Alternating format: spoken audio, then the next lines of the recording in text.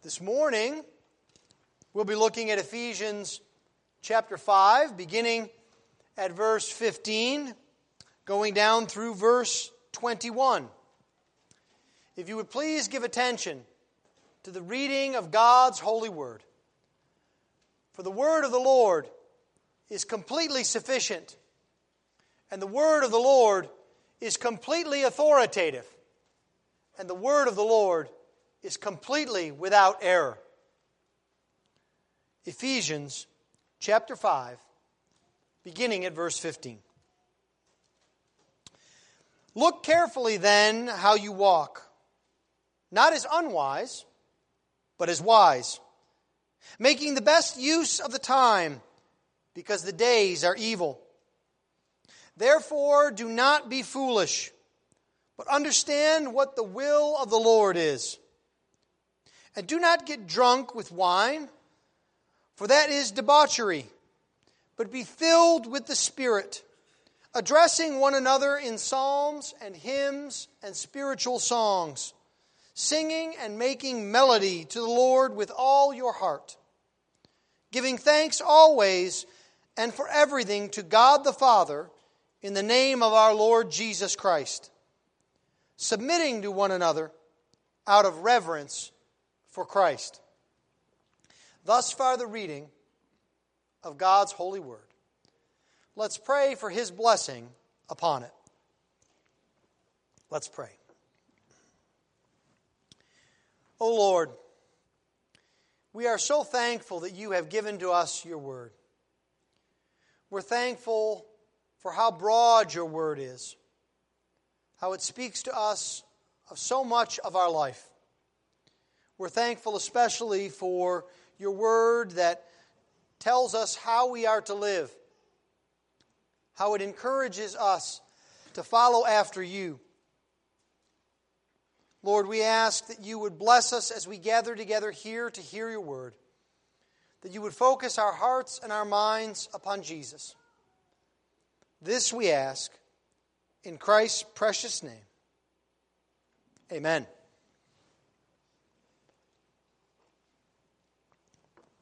Well, we have been speaking quite often in the last few weeks about the way in which Paul teaches. Hopefully by now you can recite from heart that in each Pauline epistle, Paul divides up his letter in two halves. Not exact halves, but two parts. And in the first part of each letter, there is a description of what God has done in Christ and who we are in Christ because of the work of God. And then in the second part of each of his letters, Paul moves then to describe for us how we are to live in light of what God has done in Christ. And you see, this is important because proper Christian living requires knowledge. We must know what God has done, and we must know what God expects of us. But proper Christian living also requires something more than just knowledge. It requires wisdom. And that's what Paul is going to talk about to us this morning. He's talking about how we are to live as wise, not as unwise, but as wise followers of the Lord Jesus Christ. And so this morning, I would like us to look at and answer from our text two questions. The first question is, what does it mean to be wise? It's well enough to be told that we are to be wise, but what does that mean? What does that look like? And then secondly, as Paul describes Christians as those who are filled with the Spirit, a second question comes up. What does it mean to be filled with the Spirit? What does it look like when we are filled with the Spirit? What does it mean to be wise? And what does it mean to be filled with the Spirit? Let's begin then by looking at the question, what does it mean to be wise? What is wisdom? Wisdom is more than knowledge, but it is related to knowledge. We might describe wisdom encapsulated in this way of thinking, that wisdom is the application of knowledge to our lives. It is knowing not only how to speak and how to act, but it is knowing when to speak and when to act. It is living all of our lives for the glory of God. That is wisdom. To live knowing that our purpose is the glory of God. And so what does this look like? Thankfully, Paul gives us some meat on the bone, as it were. Some description of what it means to walk as not unwise, but wise. And the first thing that being wise means is taking care. We see this initially at verse 15. Look carefully then how you walk. Now, we have to understand that living wisely does not come without effort. Living wisely requires us to exert effort, to be thoughtful, to work hard. Because being wise is not the default direction of the world. If we think about it, for the most part, people are impulsive. People are selfish. They're not naturally wise. If we were to go out in any neighborhood and to randomly sample people, we would not find that 90% of the people were wise. We'd find them impulsive, self-centered. Now, if you think this is not true, think for just a moment about advertising. Now, you know what advertising is, don't you? Advertising is what people do to separate you from your hard-earned money. And so they have to be good at it. And so no one sticks with bad advertising. Have you ever watched a really bad ad or seen a really bad ad in a magazine and remarked how bad it is, and all of a sudden it's gone days later? Because people find out it's not effective. So advertising is designed to reach people where they are. Now, when was the last time that you saw an ad for something that said to you, now calmly, slowly, and collectively, think through all of the factors involved with this purchase and make a judicious decision about whether you should buy this product? I don't see those. What I see is, wow, this is the best thing ever. You've got to have it now. You can't live another day without this. It's new. We're not going to tell you how it's new, but it's new. And it's improved. We're not really sure how it's improved, but trust us. It's new, it's improved. Buy it now. Right? That's how advertisers work. They prey upon us, on our tendency not to be wise. And so you have to understand that when Paul calls us to be wise, it requires effort on your part. And he says this right away. He says, look carefully. Now, notice that this is a command. Paul is not saying, you might want to give this some consideration. You might have a better life if you thought about being wise. No, his command comes to the church, to you and to me, to look carefully at how we live. That we must live wisely. We must be careful about our walk. Now, this word careful also could be described, a synonym would be diligently. And when we do something diligently, it requires effort, concentration, and intensity. That's what Paul is saying we should have with our lives. We should not live from moment to moment. We should not go willy-nilly here or there. We should be focused on how we live, intending to live wisely. Now, this makes sense because we often take care for things that are important to us. If something's important, we're careful about it. We pay attention to it.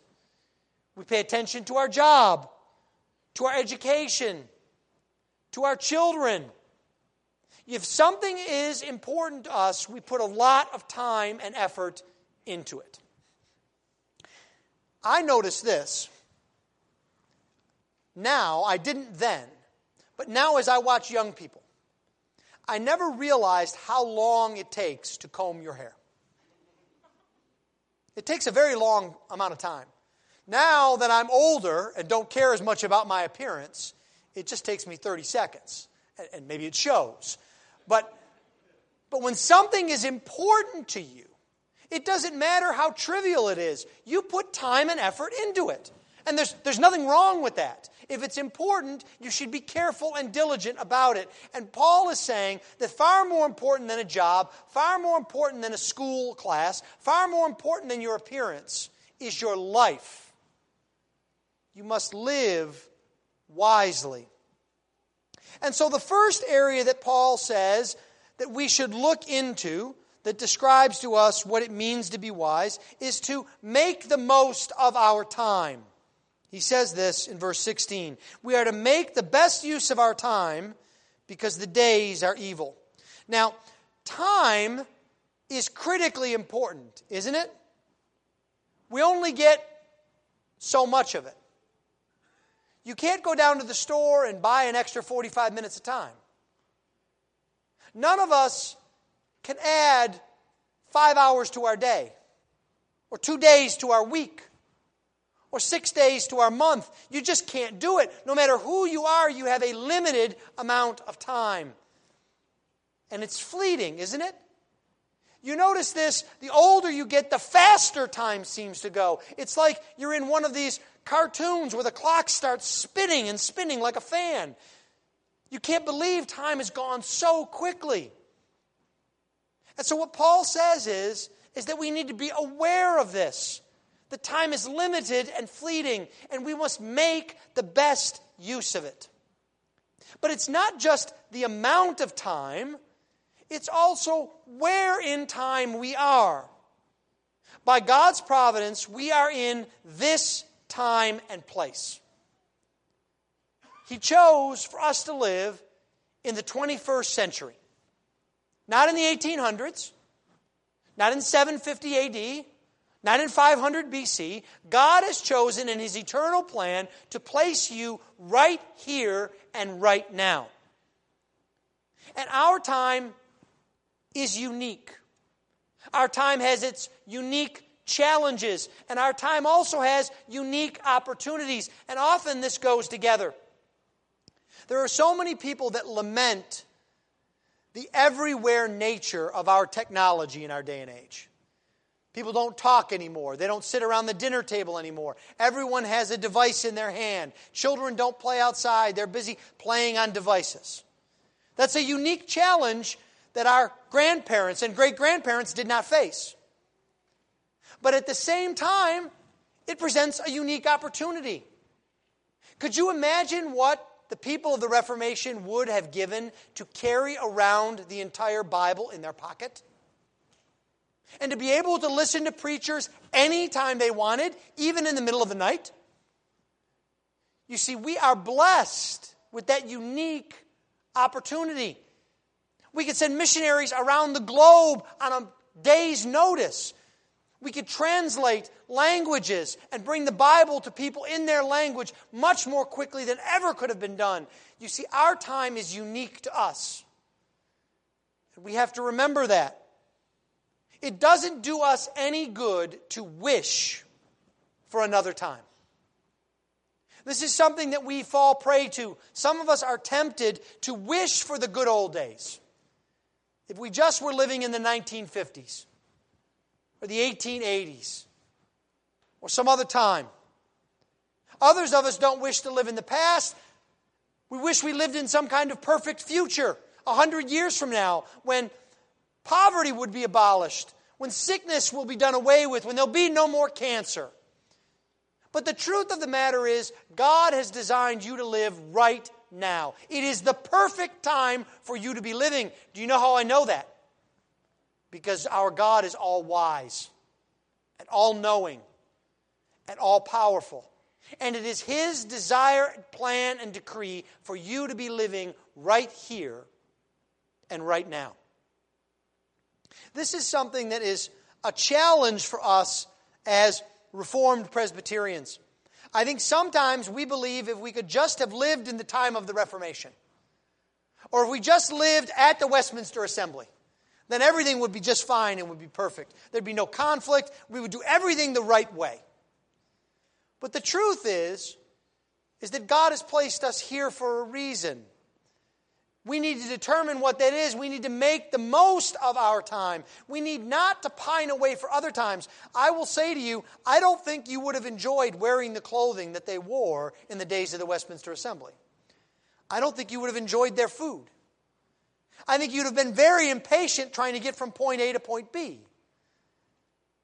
Stop thinking about other times and think about what God has done for you now. And there are also two ways in the Bible to talk about time. So much so that there are two Greek words that are actually both translated time in the Bible. The first is the way we normally think of time, in chronology. If I say to you, do you have some time to visit with me this afternoon? What I mean is, do you have 30 minutes? Do you have 60 minutes that are free? But there's another way that the Bible talks about time. It talks about it in the sense of the right time, the critical time, the important time. And that's the word that Paul's using here. It's when someone comes up to you and asks you something, you say, now is not the right time. Later.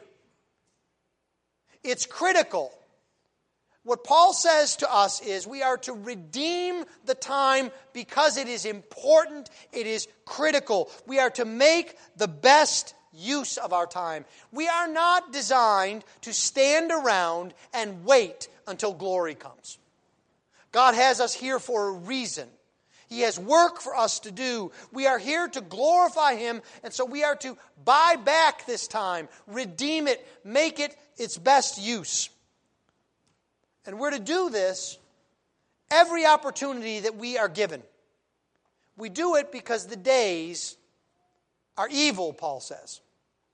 Now, before you immediately jump and say, you're right, Pastor, 2016 is horrible. These are the most evil days in the world. Look at all the problems in our culture. Look at all the problems in our country. Look at all the problems with our elections. Look at all these problems. The days are evil. I want to remind you of something. When Paul wrote that, he wasn't talking about 2016. He was talking about his day. You see, the days are always evil.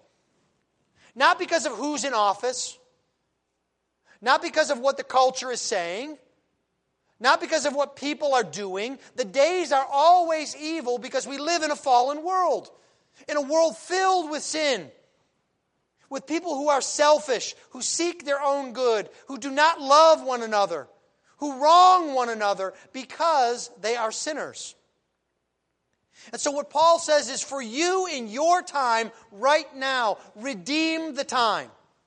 Redeem it from the evil that is around you. Be a realist. Understand that things are not so great in the world. But that doesn't mean that God cannot be glorified. It doesn't mean that we ought not to serve the Lord. Jonathan Edwards put it this way.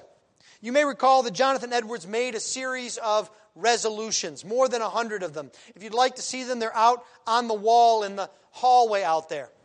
And whenever I talk about Edwards' resolutions, it makes me feel very bad and lazy because he was in his early 20s when he did this. Something I couldn't do in my mid-40s. But one of his resolutions that I think is on point was this. Resolved never to lose one moment of time, but to improve it in the most profitable way I possibly can. Now stop and think about that for a moment. Could you imagine what Christ Church would look like if each and every one of us resolved to use every moment of our time most profitably? Can you imagine what Houston would look like if every man, woman, and child used every moment of their time in the most profitable fashion? Could you imagine what our nation would look like if the church resolved to redeem the time that it had been given? You see, this is what Paul calls us to make the best use of our time. The second area in which Paul discusses wisdom is understanding God's will. He says this in verse 17. Therefore, do not be foolish, but understand what the will of the Lord is. Now, Paul is using strong language here. He's telling us not to be foolish. And he is reminding us that the height of foolishness, of folly, is willfulness. That is, seeking our own at the expense of others. And we're not to be foolish, we're instead to be wise to seek God's will. Now let me see if I could give you an illustration here. When was the last time you were out somewhere and saw a child throwing a temper tantrum, rolling around on the floor, screaming and yelling, and said to yourself, that is an excellent, wise action. That child is sure to get their way. They're just doing just the right thing to convince their parents. Now, what do? You don't even want to be in the presence of that, right? You kind of walk away, hope it'll go away, right? It's the height of folly. Now, it expresses itself in that kind of obvious physical way with children, but adults can be no better in their hearts. I've got to have that car, or I don't know if I can live another day. If I can't buy that house, I don't know that I'll survive. You see, it's when we think we need things, when we put ourselves at the center of the universe, that we become foolish. We substitute our will for God's will. But you see, what Paul wants us to do instead is to comprehend the will of God. Now that means first and foremost studying the Bible. You don't need to wait for some kind of mystical experience to come on top of you. The way you understand the will of God is you hear from Him in His Word. He has told you what His will is. And so you study His Word. You don't need to have a mystical experience. You don't need to be a special kind of Christian. All you need to do is to hear God in His Word and believe. And what Paul wants us to do as we hear God is to put God first. Now, it's not just that we find out what the will of God is. This is not a research paper. Go through the Bible and list the 20 things that are a part of the will of God and put it in a folder and put it away. No, we are to prioritize our lives according to the will of God. We're to put God first. Because you see, this is how we are most like Jesus. It's why Jesus in the garden in Luke 22 can say, not my will, but your will be done. It's why Jesus, when His disciples came to Him and said, Lord, teach us how to pray, He taught them to pray, your will be done on earth as it is in heaven. You see, we have to understand the will of God. But there is more. Wisdom requires us to see the application of God's will in our time. The foundation of understanding God's will is the Bible.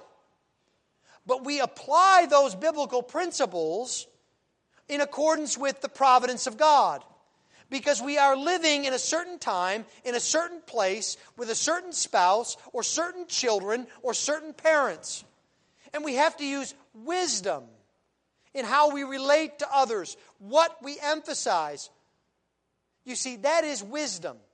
It's looking at the providence of God, that He is in control, and the will of God in the Word of God, and making that practically apply to our lives.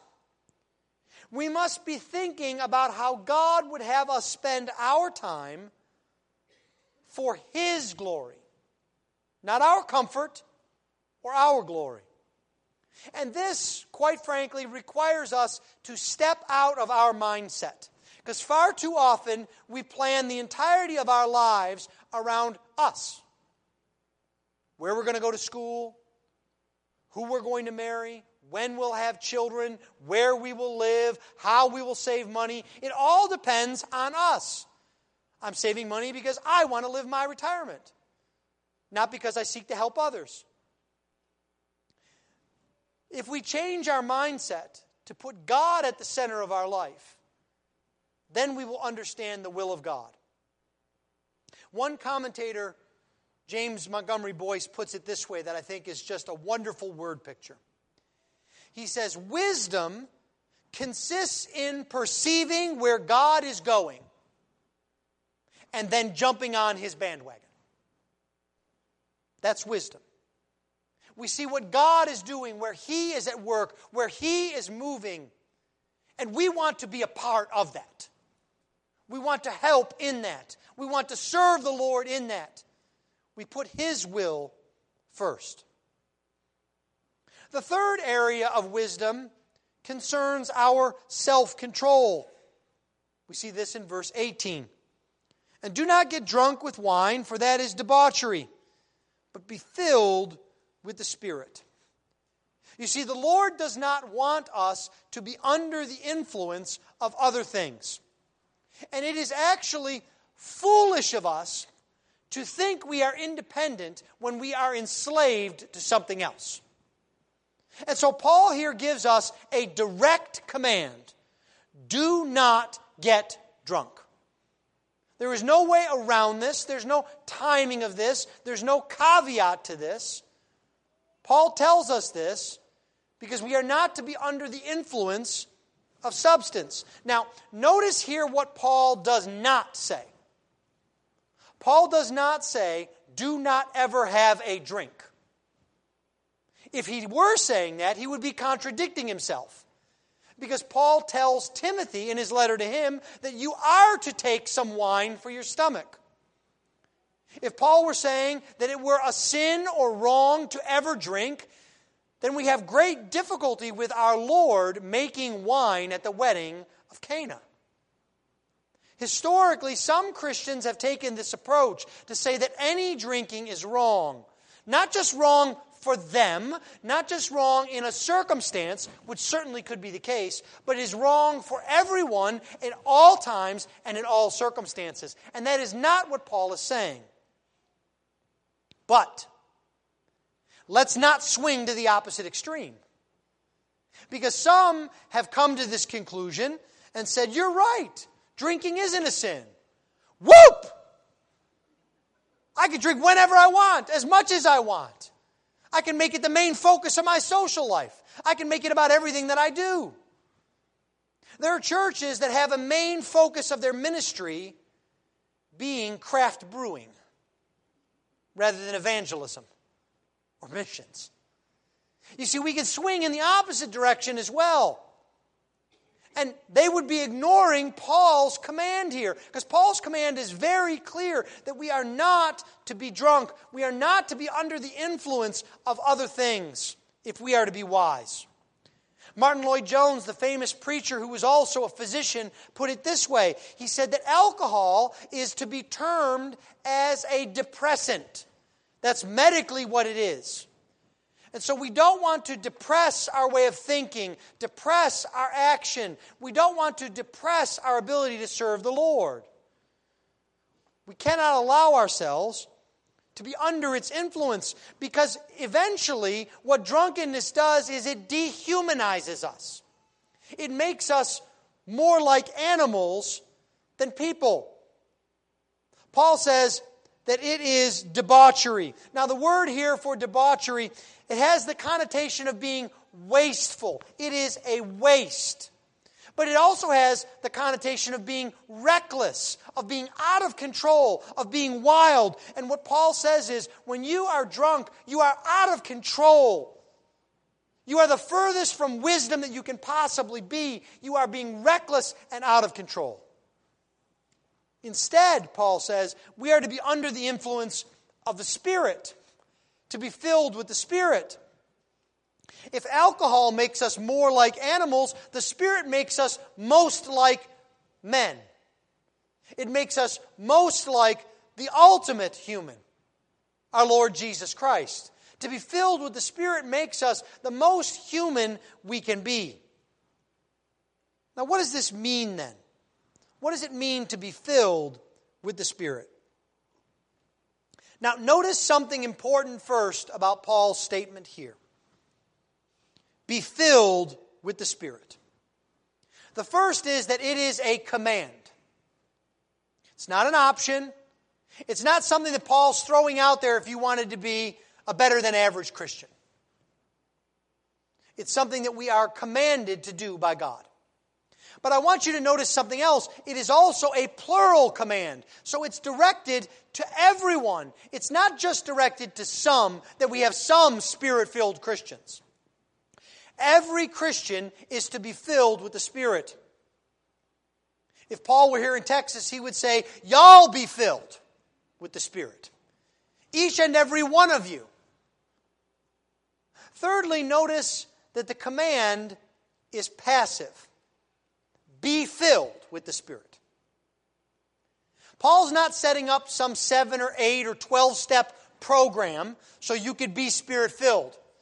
It's not a formula that you follow along by rote. It's about the heart. And notice lastly that this command is in the present tense. Be filled now. It is a command that is present, which means it is a continual command. Don't just be filled with the Spirit once. Don't just seek to have a moment of glory or clarity. You are to be filled with the Spirit all the time. So, what then does being filled with the Spirit look like? We have the command.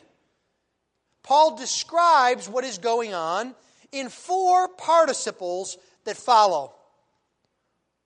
Verbal adjectives that tell us what being filled with the Spirit looks like in 3 categories. And the first is a set of 2 in verse 19. Addressing one another in psalms and hymns and spiritual songs, and singing and making melody to the Lord with all your heart. Now you see, this is critically important. Paul is giving us these participles, these descriptions of what it means to be filled with the Spirit, because we're not seeking some kind of special experience. What we are doing is seeking to see the filling of the Spirit in how we live each and every day. This is what we do. And so Paul begins with joy. With a joy that comes from fellowship with other believers. We are to address one another in psalms and hymns and spiritual songs, making melody with our heart. Now this shows us the importance of being together as Christians. Because in order to be filled with the Spirit, we have to have opportunity to address one another, to communicate with one another, because the Spirit works in the church. And this is a joy that comes to us.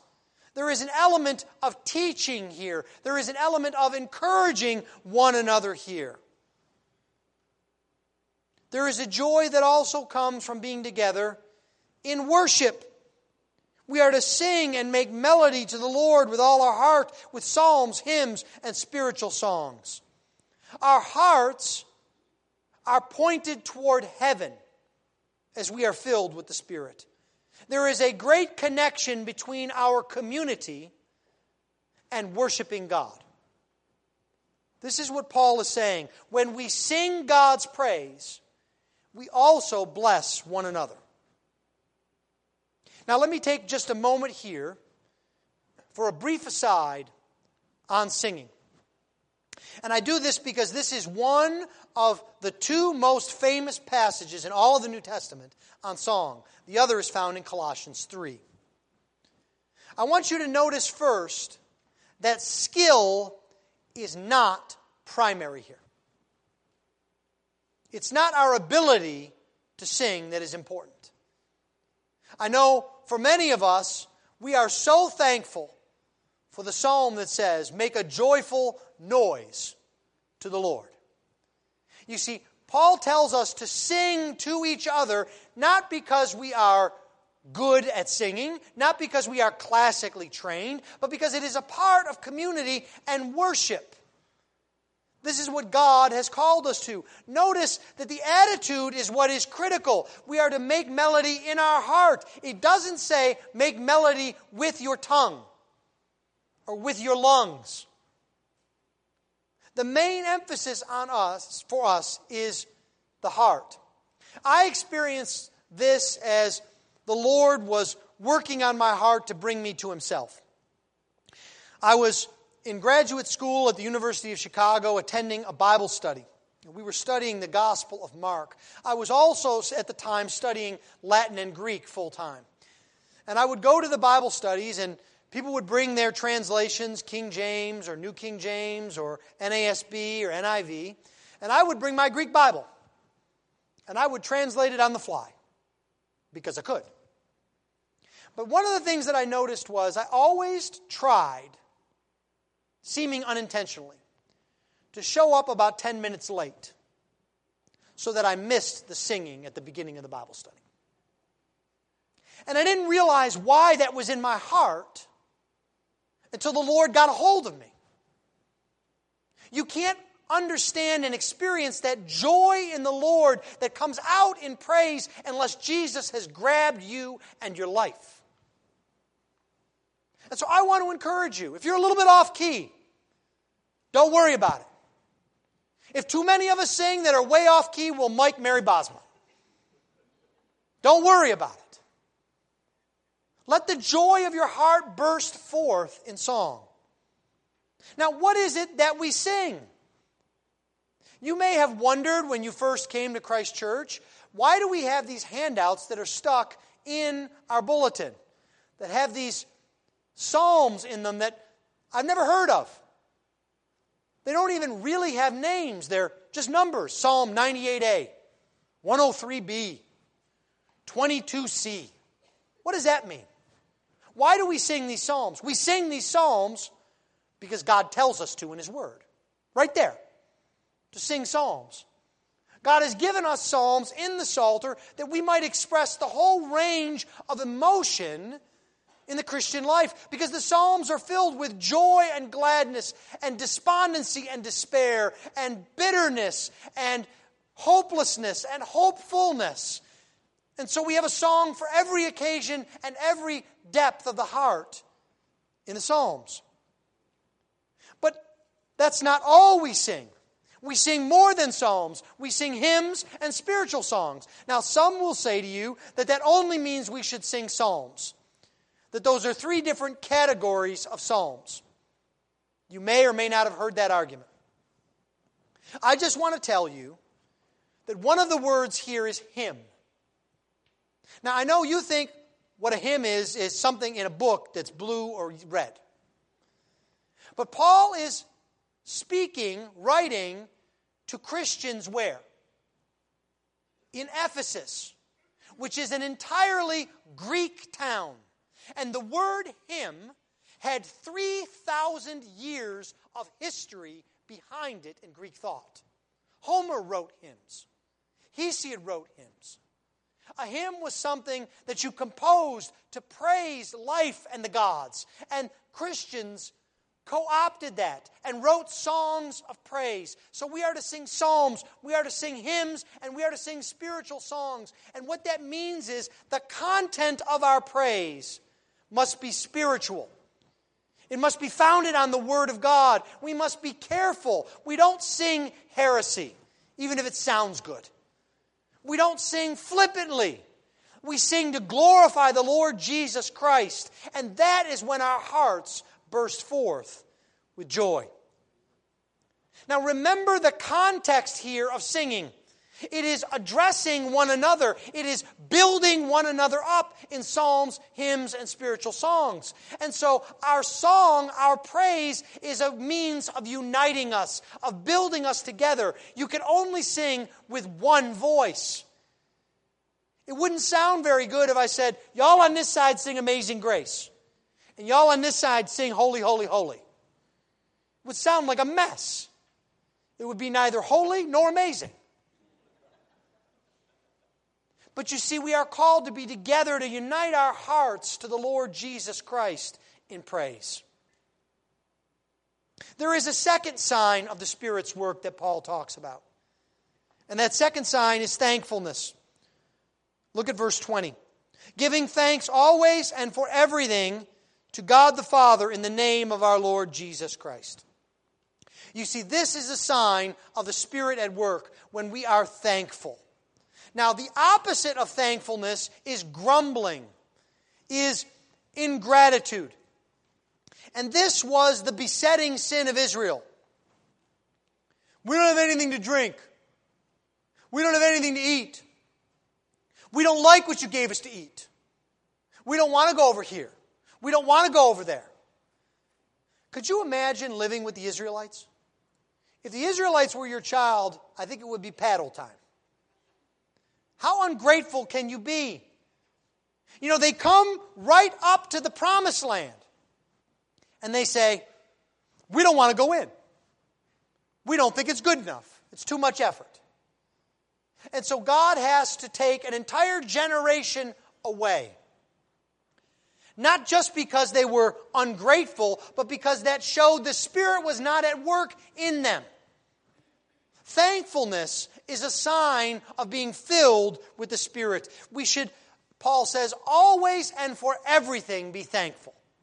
Now, let's not take Paul too literally. We shouldn't be thankful for evil. We shouldn't be thankful for sin. But we should at all times be thankful for everything that is the gift of God. To remember that we receive things at His hand, that He is our God, that we are His servants. There is a context to being thankful. We are to be thankful to God the Father who loves us. And we are to be thankful in the name of Jesus Christ. That is how God has revealed Himself to us. Our thankfulness centers around the blessings that we receive from God. Now, I am not saying here that if you are struggling right now, you should just be thankful for that. I'm not telling you you have to be thankful you have cancer, or that you have to have an operation, or that you have chronic pain. That's not what I'm saying. But I'm saying that in the midst of those struggles and trials, if you're short on money, if you need a job, if your children are a bit wayward, you need to be thankful still to the Lord and all of the other things He gives to you. Because God is still good in the midst of that. And our tendency is to focus on the negative, right? We have great homes and great families and good friends and loved ones. And the car breaks down, and what happens? Oh, life's over. Why is God doing this to me? I can't possibly make it. Do you know all the trouble this is? And we forget all of the blessings that God has showered upon us. Again, I'm not saying you should jump for joy that the car broke down. That's not a good thing. But remember all of the other blessings that come to you in Christ. The third thing that we see from Paul is that being filled with the Spirit means that we are to be submissive. Now, this is because we reflect the Holy Spirit. The Holy Spirit is a humble spirit. Jesus puts it this way in John chapter 16. He says, when the Spirit of truth comes, He will guide you into all the truth. But then He says, He will not speak on His authority. But whatever He hears, He will speak. Have you thought about that? The third person of the Trinity, God, a very God, only gets to speak what He is authorized to speak. Now, it's not because He's not God. It's because He's humbled Himself in a similar way that Jesus humbled Himself to become a man. The Spirit has voluntarily determined only to speak those things that are given to Him by Jesus. And this is why the fruit of the Spirit is love, joy, peace, but also patience, kindness, gentleness, self-control. You see, the Spirit is a humble spirit. And so Paul is being very general here where he talks about us submitting to one another. He's not talking about specific relationships.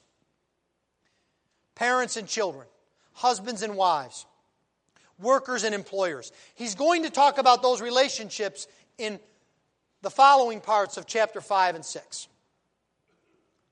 So the pastor is not telling you that you need to go out now and do everything that anyone tells you to do. Or you can order people around expecting that they have to be submissive in every single thing. What Paul is describing here is a way of life. It's an attitude of the heart that we realize that God is great. And we should be self-denying. We should display the Spirit in our lives. We should be focused on how we can bless others, not on how we can be blessed ourselves. And the reason for this, Paul says, is out of reverence for Christ. It's our knowledge of who we once were that makes us submissive. It's our knowledge of what Jesus has done that makes us submissive. All of our lives are to be focused on doing God's will for His glory. Do you want to live wisely? Being wise means knowing what Jesus has done. Being wise means knowing the will of God. And being wise means seeking by God's grace to live in such a way that we glorify the Lord. That's what it means to be wise. Let's pray. Heavenly Father, we thank you this morning for your encouragement to us, for the reminder of how we are to live, and for the reminder also of your provision to us in Christ and by your Holy Spirit. Bless us, O Lord. Help us to walk wisely, that you might get all the glory. This we ask in Christ's precious name. And all God's people said, Amen.